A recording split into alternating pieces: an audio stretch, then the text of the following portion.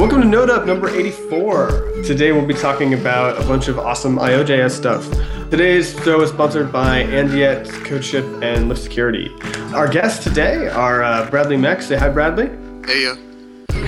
Bradley works at NodeSource and has been getting the Chrome debugger tools ported to Node and does some awesome work on Node Archiver, which is a loader module as well. Then we got Trevor Norris on the line. Say hi, Trevor. Hello. Trevor's an IOJS core contributor and wrote async wrap and all kinds of other awesome performance work. And I'm Michael Rogers. I do stuff. I'll be the host today. Our first sponsor is Andiet. Is your team using Happy or looking to start using Happy? Because Andiet has all kinds of awesome Happy people. That's not meant to be a pun. I just accidentally just said that. But they have 2 openings for node architecture audits this month that are focused on the Happy framework. So if you want to get like a really clean audit and a nice bill of health, you can check them out. They've been helping enterprise companies ship Node to production since 2010. So it's like early Node days. Andiet just loves Happy a lot. They've done a ton of Happy stuff. They actually built a Happy website for Walmart Labs. So not only are they battle tested by Walmart and they've gotten more and more powerful over time, Happy 8 has made it like a lot easier for newcomers to adopt. So with a staff of Node veterans, including 2 Happy core members, Andiet's a great option whether you're looking to start or improve your team's use of Happy. You can start out by going to andiet.com and then schedule a Node architecture audit. Okay, so IOJS has a roadmap now. The roadmap's been being worked on for quite a while. We had a long thread of people saying what their biggest complaint with Node was. People are very upset about streams breaking all the time. People really want better tracing and debugging. There weren't a lot of crazy things that we had never heard before. People wanted, releases more often and a few things like that. But we also reached out to a bunch of companies and figured out what companies want, which was a little different from a lot of end developers. And from there, we created this roadmap. So you can check out the slide deck for the roadmap at roadmap.iojs.org, or you can look at the full roadmap document, which is in the repository called roadmap.md. Just a few kind of highlights real quick. We have a stability policy that essentially says that, we're not going to remove JavaScript API, that every stable version that gets put out will increment the minor version if there's the patch version if there's no new API additions. If there are API additions, we're going to increment the minor version, and we're going to increment the major if we introduce any backwards incompatible changes, but we haven't done that yet. And so we're following a more strict SEMVer. As far as V8 changes, if V8 C++ changes can't be handled by NAN, then we are going to increment the major version. But if they can't be handled by NAN, we're going to consider NAN part of the platform, and we're just going to increment the minor. So now we have sort of like 3 channels or buckets for development that's going on. We have release, which is really like just the current stable releases that are getting pushed out right now. And any build that has a real version number on it, those are stable, they're ready for production. In a month or so, we're going to start doing nightly Canary builds, and they're going to have the Canary V8 in them, as well as any changes that we've taken that are good changes but are minor changes in compatibility that would necessitate us incrementing the major version. So that everybody can test those out and get everything in line with whenever we decide to put those in the mainline release. And then we also have this new bucket called NG, or Next Generation, where it's just a GitHub repository where we're talking about what the next generation of the platform that's ES6, ES7 centric would look like. You can check out that go to GitHub iojs/ng. And then streams stuff. So real quick, I want to just talk about streams. Is a lot of people's biggest pain point. So the Streams Working Group has taken over Readable Stream. I think we talked about that in the last podcast. So Readable Stream that Isaac wrote as the stream implementation for Node Core is now like in the official IOJS org and is the official stream module for IOJS. We just vendor that in like any other dep. So we're going to fix all the existing compatibility issues. I think most of them are already done. Simplify stream creation so that we avoid a lot of like crazy user error. We already have some work done there that went out, I think, like 2 minor releases ago, which is great. And then we're going to start exploring the What Working Group streams interface and figure out any compatibility issues and make sure that those get fixed. And then, as Trevor has noted a couple times now, stream performance is garbage, and it should be dramatically improved. So people are going to start working on stream performance here pretty soon. And that's it for part 1. Do you guys want to, so Bradley and Trevor, would you want to say anything about like roadmappy stuff? Any non-tracing related stuff? Because we have a whole section on tracing coming up. So. Yeah, so there's some stuff going on mostly in Node about getting internationalization loadable at runtime. And that's probably the biggest thing I'm involved with, but it'll probably flow into IO.js as well once we iron out what we want to do. So there's a couple things happening there. One is that Bert is trying to get down the sort of base size of getting just the ICU interface in so that we can start shipping that. And actually, Bert's also been thinking about and working on a lot of the loader stuff as well on the IOJS side. Because that's one of the bigger differences right now is that they took small ICU, which added like a lot of it increased the binary size pretty dramatically. And if you want to take all of ICU, it makes the binary like 60 megs. I think it's crazy big. So we really want to get that like loadable at runtime rather than being like part of the default binary that everybody gets, right? Yeah, I don't think that that's just happening on the Node.js side. There's also a lot of IO.js stuff going into that. Yeah, there's a lot going on. IBM's getting involved, and we don't have anything going on. We're trying to pull together all the parties that should be notified. So, Trevor? I don't believe so. That was a fairly comprehensive overview. Okay, awesome. All right, so I'll talk about CodeShip and then we'll get into tracing. All right, so CodeShip is a free hosted continuous delivery service focused on simplicity and usability. So you can set up continuous integration really quickly in a few easy steps and automatically deploy when all your tests have passed. CodeShip has great support for a lot of languages and test frameworks. It integrates with GitHub, Bitbucket. It lets you use services like Heroku, AWS, and Modulus. Their new feature, Parallel CI, lets you run your tests in parallel, which dramatically speeds up your deploys. Configure your project to use up to 10 parallel pipelines and get as much as 10x speed improvements for your test suite. CodeShip makes continuous delivery so simple, setup only takes a minute. CodeShip is totally free for open source projects. So if you go and sign up, you can get 100 builds a month and 5 private projects for free, actually. So that should allow startups and freelancers and any open source projects to get started, without paying a dime. So for anyone that needs more builds for projects, you can use the discount code NODEUP to get 20% off any plan for 3 months when signing up for a paid subscription. So head over to codeship.com/NODEUP to get started, and be sure to follow them on Twitter @CodeShip. All right. Tracing. In IOJS, we started this tracing working group, and all these Google people showed up, which was great because we learned about all this stuff that we would have had no idea if Google hadn't shown up. So we had our first meeting a couple weeks ago, and the big thing that Google has kind of let us in on is the thing called Trace Event. So I'll let Trevor actually explain what Trace Event is, because I think that he has a much deeper understanding than I do. It is a box of black magic.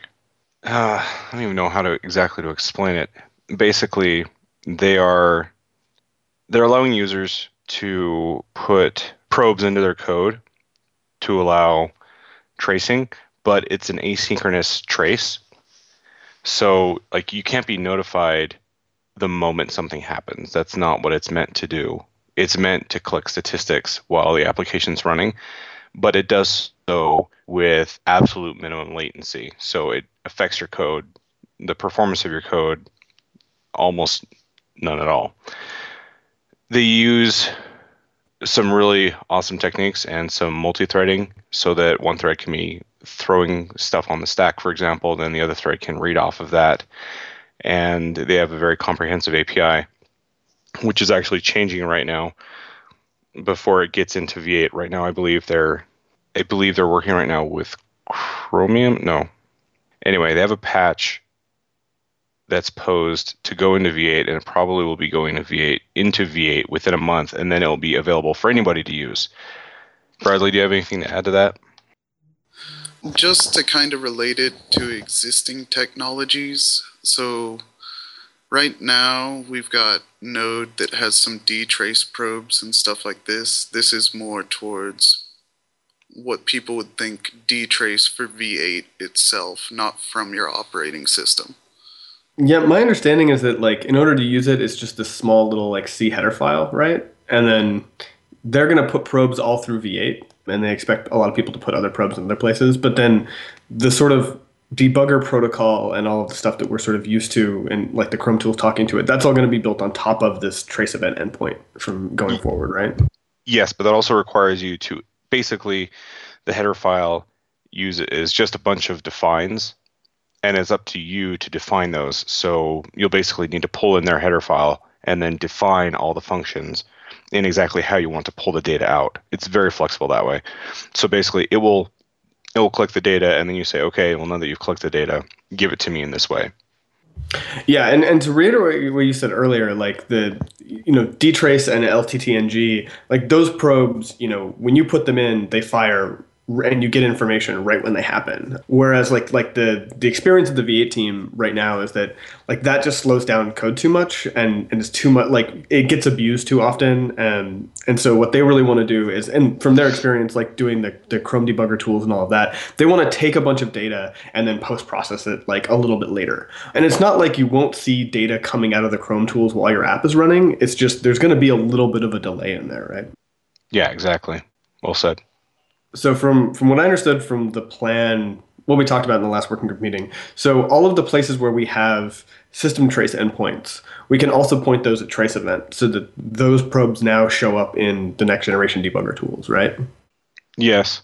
The only the only difference again is if anybody wants information like as it happens, at the moment it happens, they won't be able to use trace event. Trace event is simply to allow you to collect statistics, but then have it reported asynchronously because, as you said, it's post-processed. Right. Okay. And then, Trevor, do you want to like do kind of an overview of async wrap and tell us what the status is there? Yeah, sure. And then I'll go ahead and also feed in trace event because the two are heavily related. So async wrap is I rewrote node internals or whatever internals so that all asynchronous C++ classes, basically all classes, when they're instantiated, if they can in the future do something asynchronously, they inherit from this class async wrap. And it will then notify you, hey, this thing was instantiated. So if you create a server and you start listening, it will let you know, like, hey, a server was instantiated. Now, that's not even saying like anything asynchronous has yet occurred. It's only letting you know that something may occur on that request or that handle. That way you can set up any resources and get prepared for that request. Then, when a synchronous event occurs, it gives you a before callback and an after callback. Just basically allows you to box the asynchronous event so you can keep track of how long it took, or set up and tear down resources for error handling or things like that. This, again, is different than trace event. Now, we can feed trace event into async wrap so we can collect statistics about what's going on, but trace event is in no way a replacement because async wrap does, in fact, execute the callbacks the moment things occur so that you can inject yourself into the stream of execution. Now, right now, there's only a JavaScript API, and I've made it so it has very minimal overhead, but it still does have a little bit of overhead. I do plan on implementing a C++ API for any native module authors out there who desire to tap in and have much lower latency. We will be implementing trace event into async wrap so we can keep statistics on these things. There are a few issues currently that are being worked out. One are timers and process next tick. Those are not handled by async wrap because those are all done in JavaScript. Basically, IO keeps a linked list of timers in JavaScript, and so when you instantiate a new timer, that doesn't necessarily mean that anything was instantiated lower in the C++ layer, and so you won't be notified of it. That's something I'm working on. I'm trying to figure out a good way to do that so that just existing doesn't prove any unnecessary overhead. One thing we're definitely going for is not entering into another issue like we have with domains where code is injected all over the place and it makes future development a total pain. And then the last one, which I honestly have no idea how we're going to do without the help of the V8 team, is execution of promises.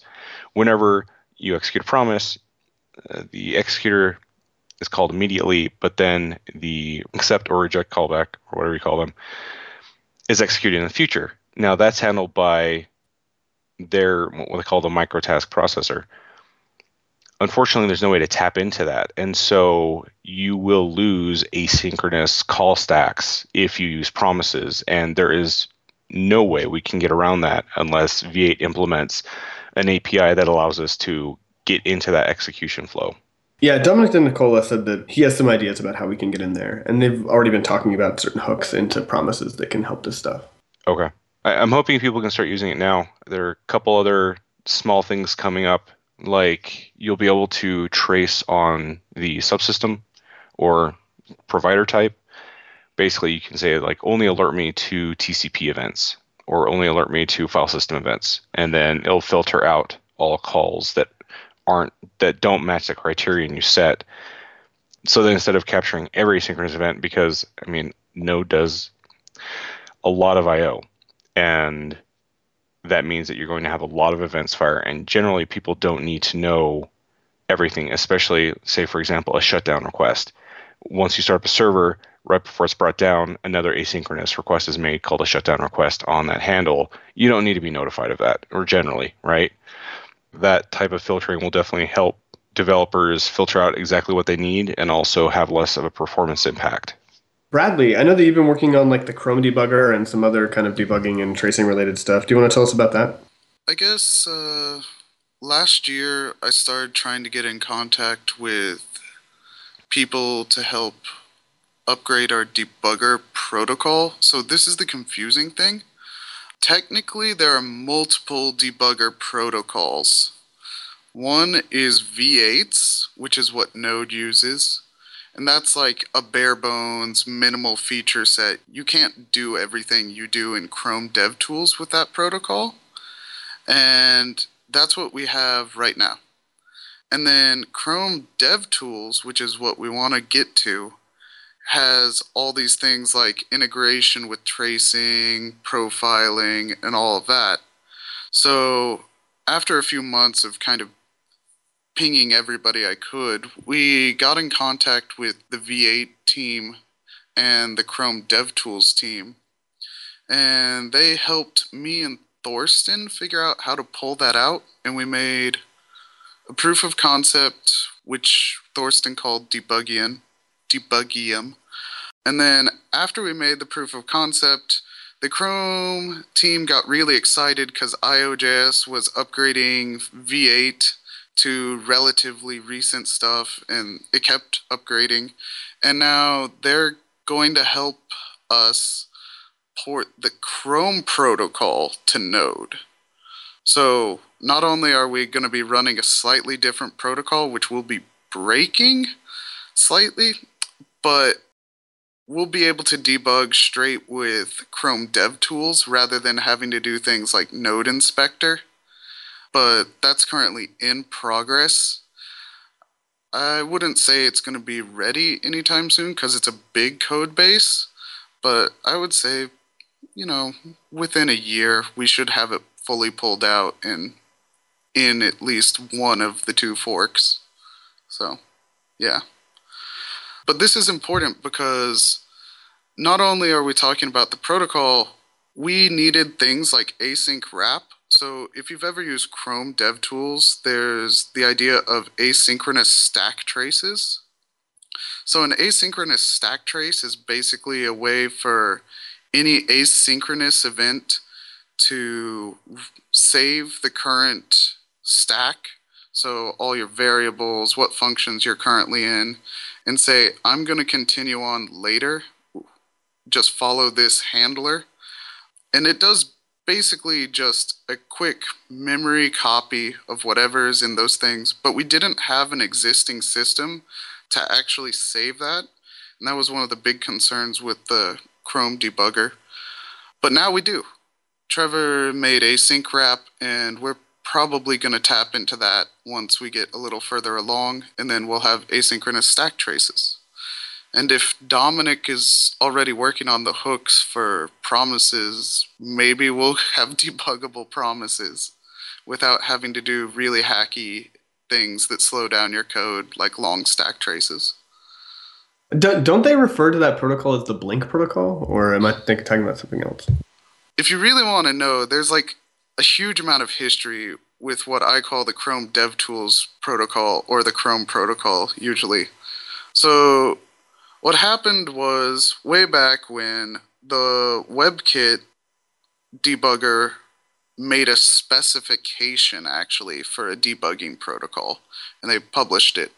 So V8 created their own implementation of this, and they created what they felt was needed, mostly like breakpoints, the ability to evaluate code, but they didn't implement anything that's really nice to have, like profiling, heap dumps, tracing, because that wasn't really in their goals for V8. And then Chrome came along and they wanted to make good dev tools because Safari's dev tools were evolving.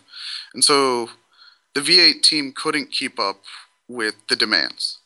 And the Chrome DevTools people started hooking directly into V8 with C++, and they kind of created this superset of the V8 protocol, which eventually forked and is no longer 100% compatible. So you can think of the Chrome protocol as like this daisy chain to the V8 protocol to the WebKit protocol. And they're all like very similar API-wise. They all send JSON objects and they've got similar object types, but they're not quite the same in how they work, which is a little confusing. The Chrome team, though, has made efforts to state what is stable, and we're currently trying to get more things in stable because like profiling is not declared stable for the protocol, and we really want everything to be stable so we don't have to do this big breaking change ever again. Yeah, I remember in the meeting, Paul Irish said that there are more things that are stable than what is marked as stable. So I think they're open to officially marking them. Let's talk about Require Safe. So Require Safe is Lyft Security's latest offering to the node security world. If you haven't heard, Lyft Security created the Node Security Project to audit all the modules in NPM. The Node community has since grown exponentially to where the registry is, pushing 130,000 modules. The problem Require Safe aims to solve is whose code are you running in production? And to clarify that, Require Safe offers dedicated resources looking after their third-party code for subscribers, early warning and recommendations for remediation when an issue is identified, documentation for developers on common gotchas when using certain modules, and integration with your development tools and CI tools. So as sensitive vulnerabilities become resolved and public, this info will be made available to the community at large. It just goes into this smaller pool first so that we can iterate. Require Safe is currently available in beta. To check it out, visit requiresafe.com. If you're interested in hearing more about Lyft Security's auditing services, or you want to bring a security-first mindset to your team's development process, you should contact Lyft at lyftsecurity.io or at Lyft Security on Twitter. Great guys over there. Adam Baldwin is fantastic. They've done a lot for the community, and they're really like the only game in town for node security. So if you care about security and you're doing node stuff, you need to get a hold of them. All right, so last part here is about the reconciliation proposal. It's been kind of hot on Twitter lately, but basically we started to get a lot of questions in the IOJS project about what it would look like if the project reconciled, and people were worried about, their work or the continued kind of work that they're doing being jeopardized by a potential merger. So I was asked to write up a proposal for what it would look like if the two projects merged and come up with a really solid plan. So, for the most part, we end up taking a lot of the infrastructure and governance from the IOJS side because it's just more defined and we have a lot more working groups and a lot more infrastructure to offer. But there's a big question here about, okay, so we take the 1.x IOJS line as the current line of development, but what about O12 and O10 and even O8? There's a lot of people still running those versions. We need a good plan to help support them. So the plan also has an LTS, a long-term support strategy in it, where we basically form a working group around long-term support. And we have a really good strategy for, dependencies that are no longer maintained by the former, by that project anymore. We also take responsibility for those. And that falls into this working group, and they sort of define, what their process is for getting in backported changes and what their process is for how long they maintain support for a particular release. So this allows like a lot of the companies and people that really care a lot about long-term support and have a big financial incentive to continue supporting it, they get to define sort of how long a particular version gets supported and pool their resources together in order to make that happen. Do you guys have anything to say about the reconciliation proposal stuff? I guess the hard thing for all the reconciliation proposals for me is just the version jumping around. It's kind of like how we went Windows XP to Windows 7. Well, we had Vista in between, but I don't count that. And now we're jumping from 8 to 10, and it's just confusing to me. I think it's for the best, but... Wait, what do you mean we're jumping from 8 to 10? Well, we have Windows 8, and then there's a very hilarious story about why we can't have Windows 9. And so we Well, have Windows 10. no, but I mean in relation to IOJS, like, Well, because like, we have a linear line of versions. If we you've take the got 1.x line as current, then it's pretty linear. Yeah, but there are people in the thread who are arguing all sorts of crazy stuff about how, like, 12 should be considered the current, and I don't know. People are arguing about this, but as long as it stays in order, I think we'll be okay. Don't do anything funny. I didn't see anyone in the thread say that 12 should be current.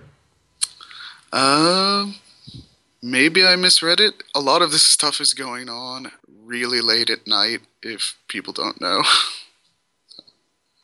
I feel like you might have a reverse sleep schedule though, so really late might be like the afternoon, but Maybe.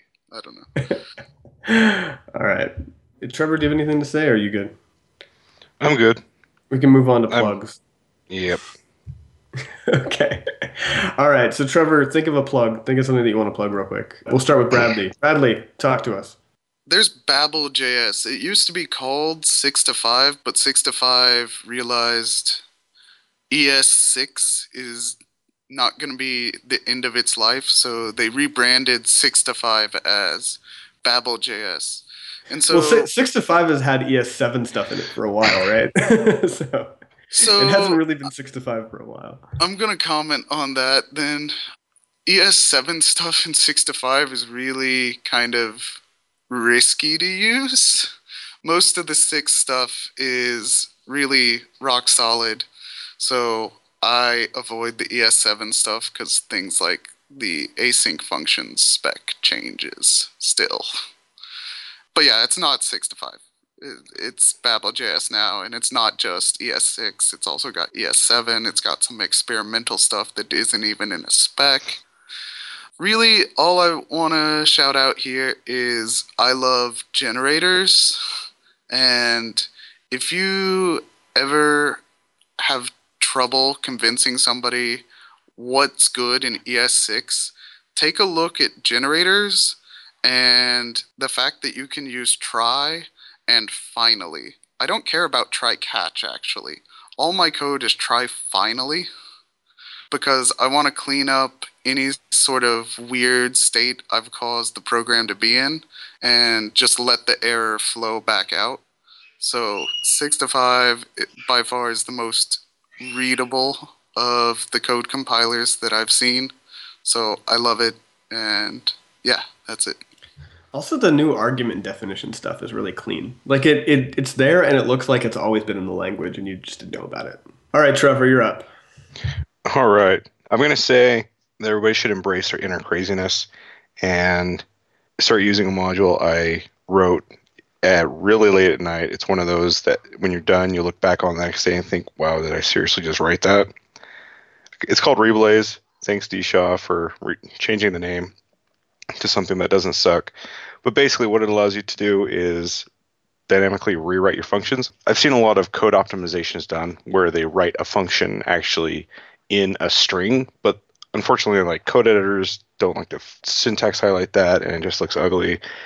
Reblaze will allow you to write a function normally and then allow you to rewrite that on the fly.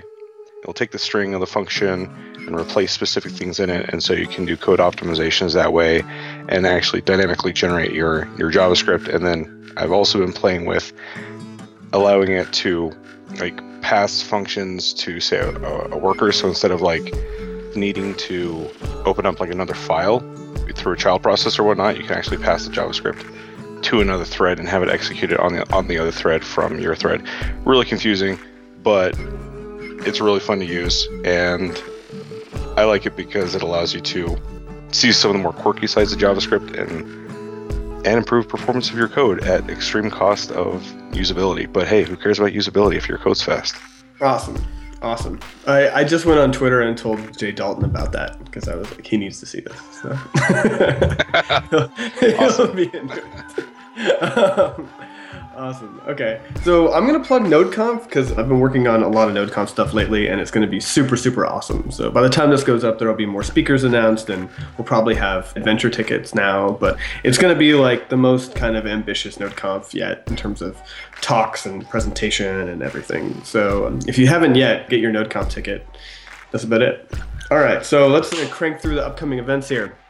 So we've got a NodeConf one-shot in Christchurch on March 28th in Christchurch, New Zealand. It's going to be pretty great.